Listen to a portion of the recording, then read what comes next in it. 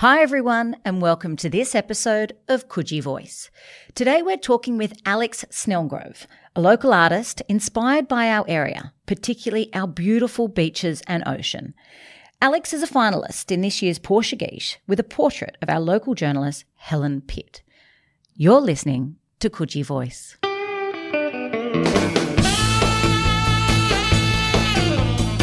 I generally paint with acrylic, although sometimes I paint with oil paint as well. I often choose local subjects. In fact, last week I did a painting of that funny little hotel called the Grand Pacific on the south end of Coogee Beach, which has been there forever. It's a very mysterious little place. As an artist, you appreciate any support you can get and enthusiasm, on behalf of your art. You need support. It's not a job you take on to earn a lot of money unless you happen to be someone like Tim Storia or John Olsen, and they probably didn't do too well when they first started out. It is lovely to be supported and to have people's faith in you. Alex, welcome to Coogee Voice. How are you going this morning? I'm very well, thank you very much, Marjorie. And how's the last 2 years been for you?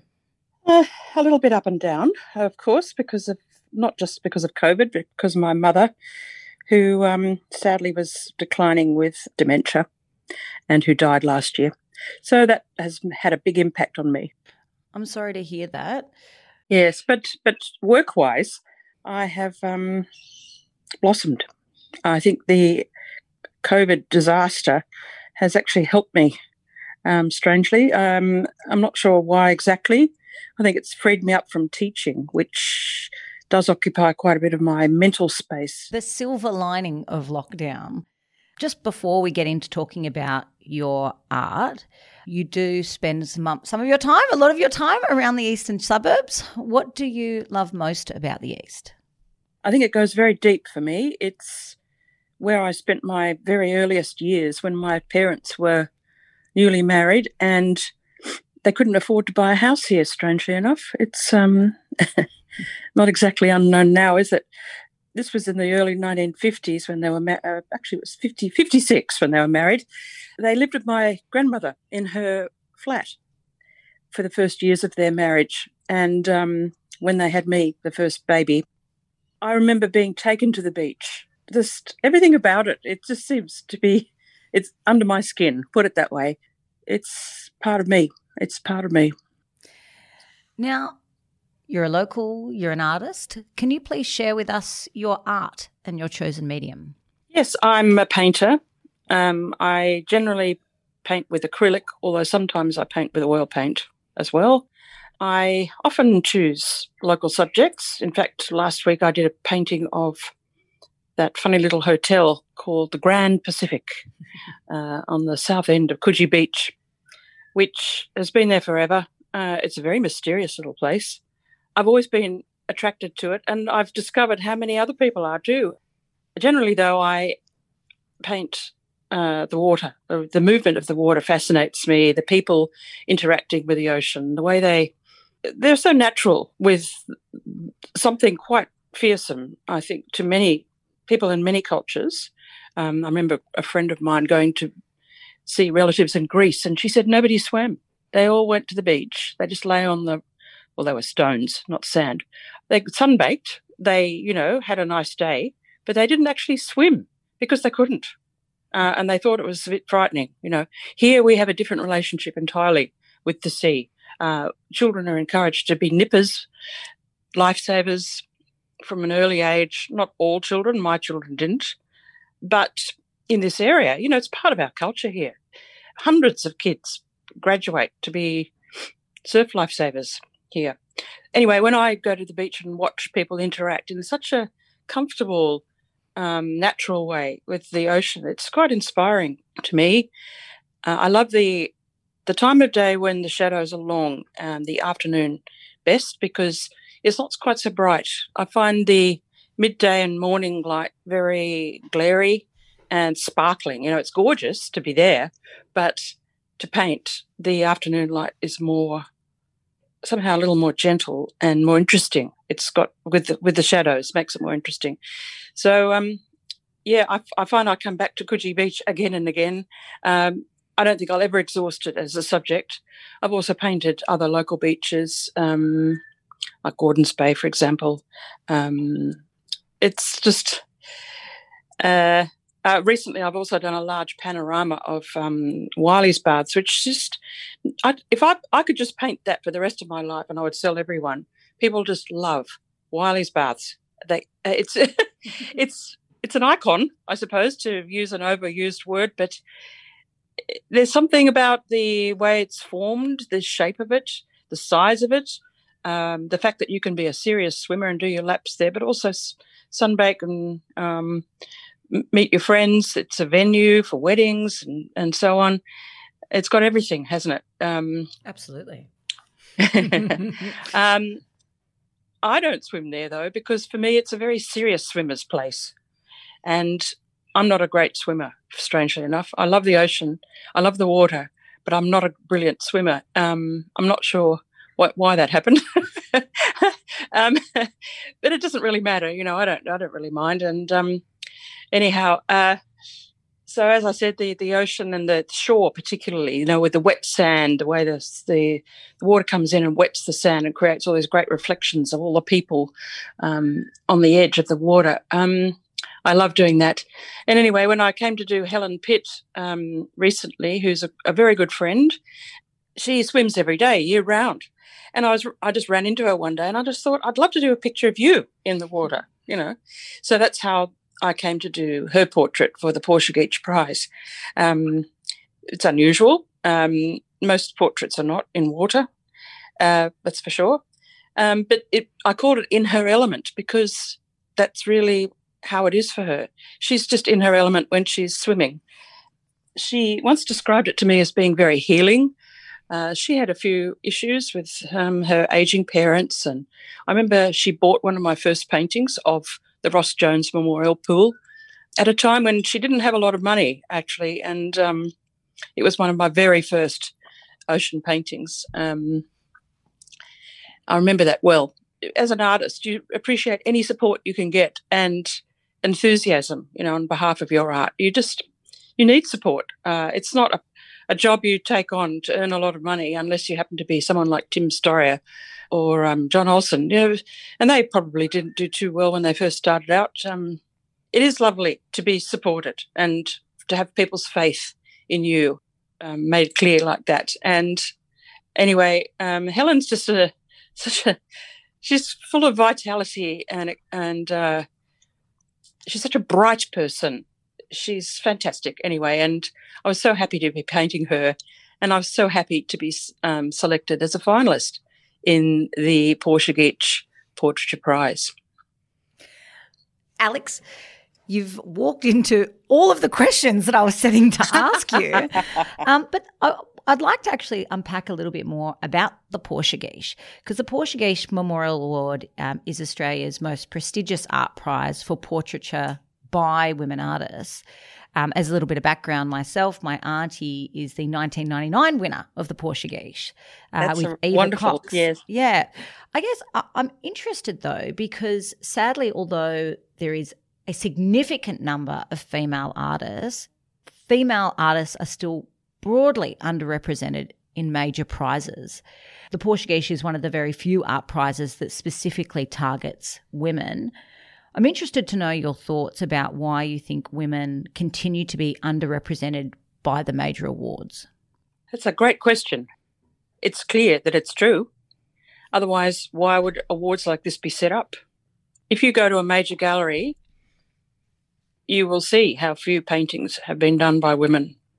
I think it's a tiny proportion. It's overall. I can't give you a statistic, I'm afraid.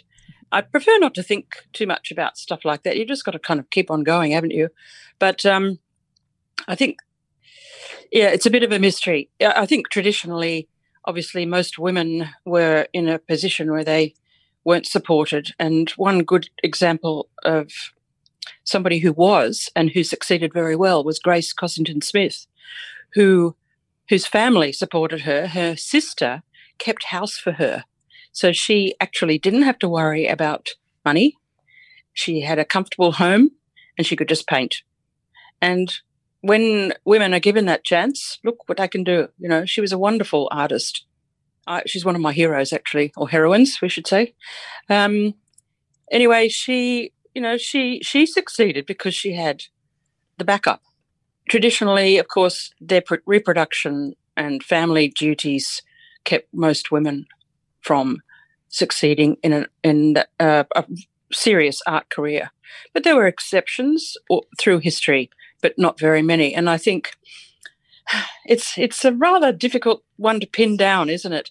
When I listen to someone from an older generation speaking about women generally in public life, and when you're an artist, you are public, aren't you?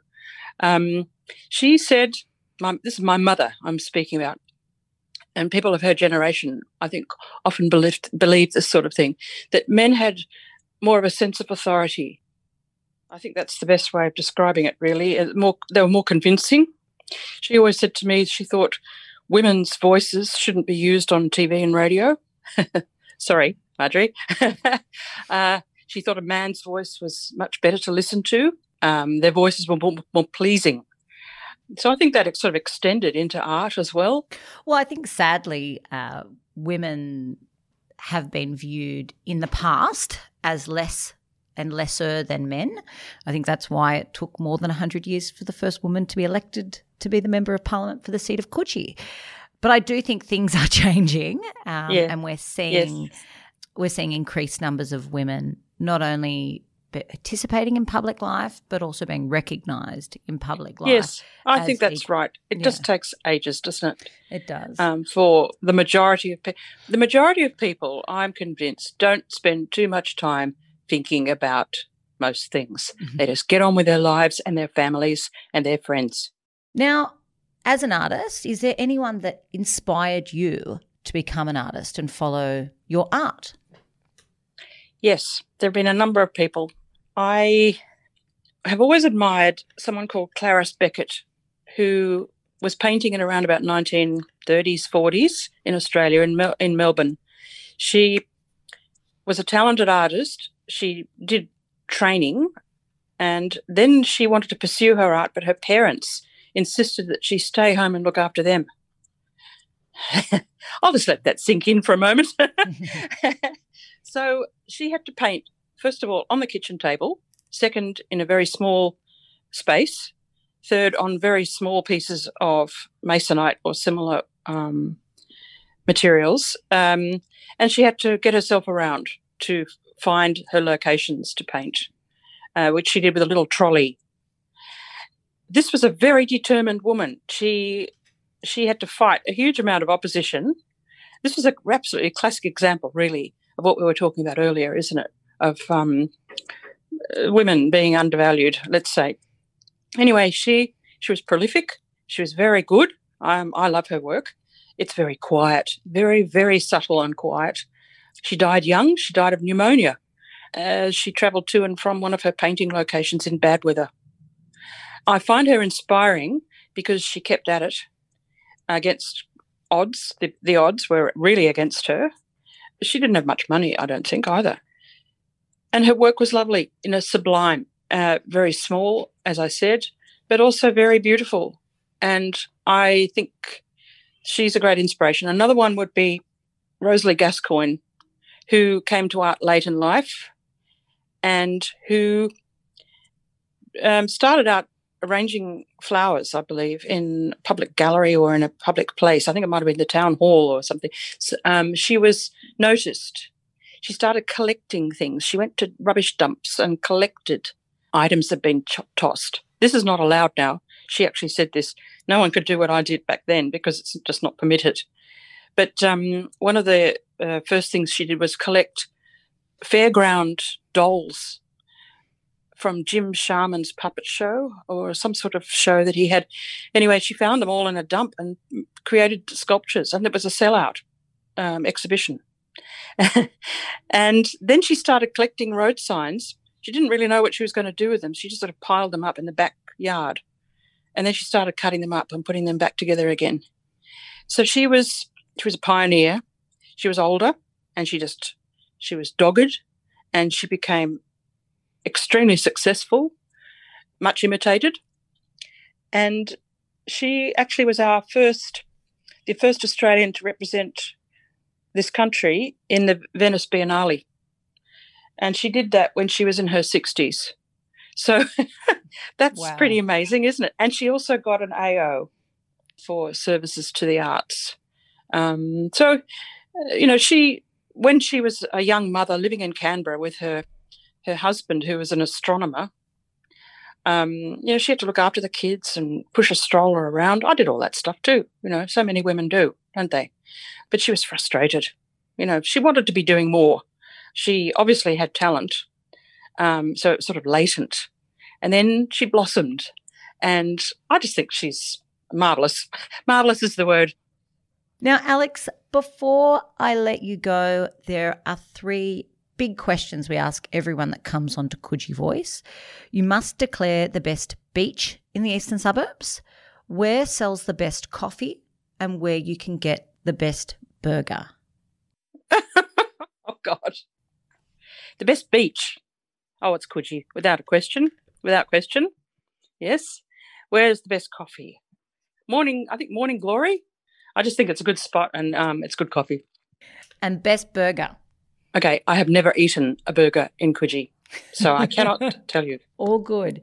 Alex, if people would like to learn more about your art, where should they head to? I have a website, alexsnellgrove.com.au. Yes, and you can contact me anytime. I accept commissions. Very happy to do those. I also sell my work at Humble Beginnings in Randwick, which is just up in Avoca Street next to the Catholic Church. Wonderful. Alex, thank you so much for joining us on Coogee Voice. My pleasure.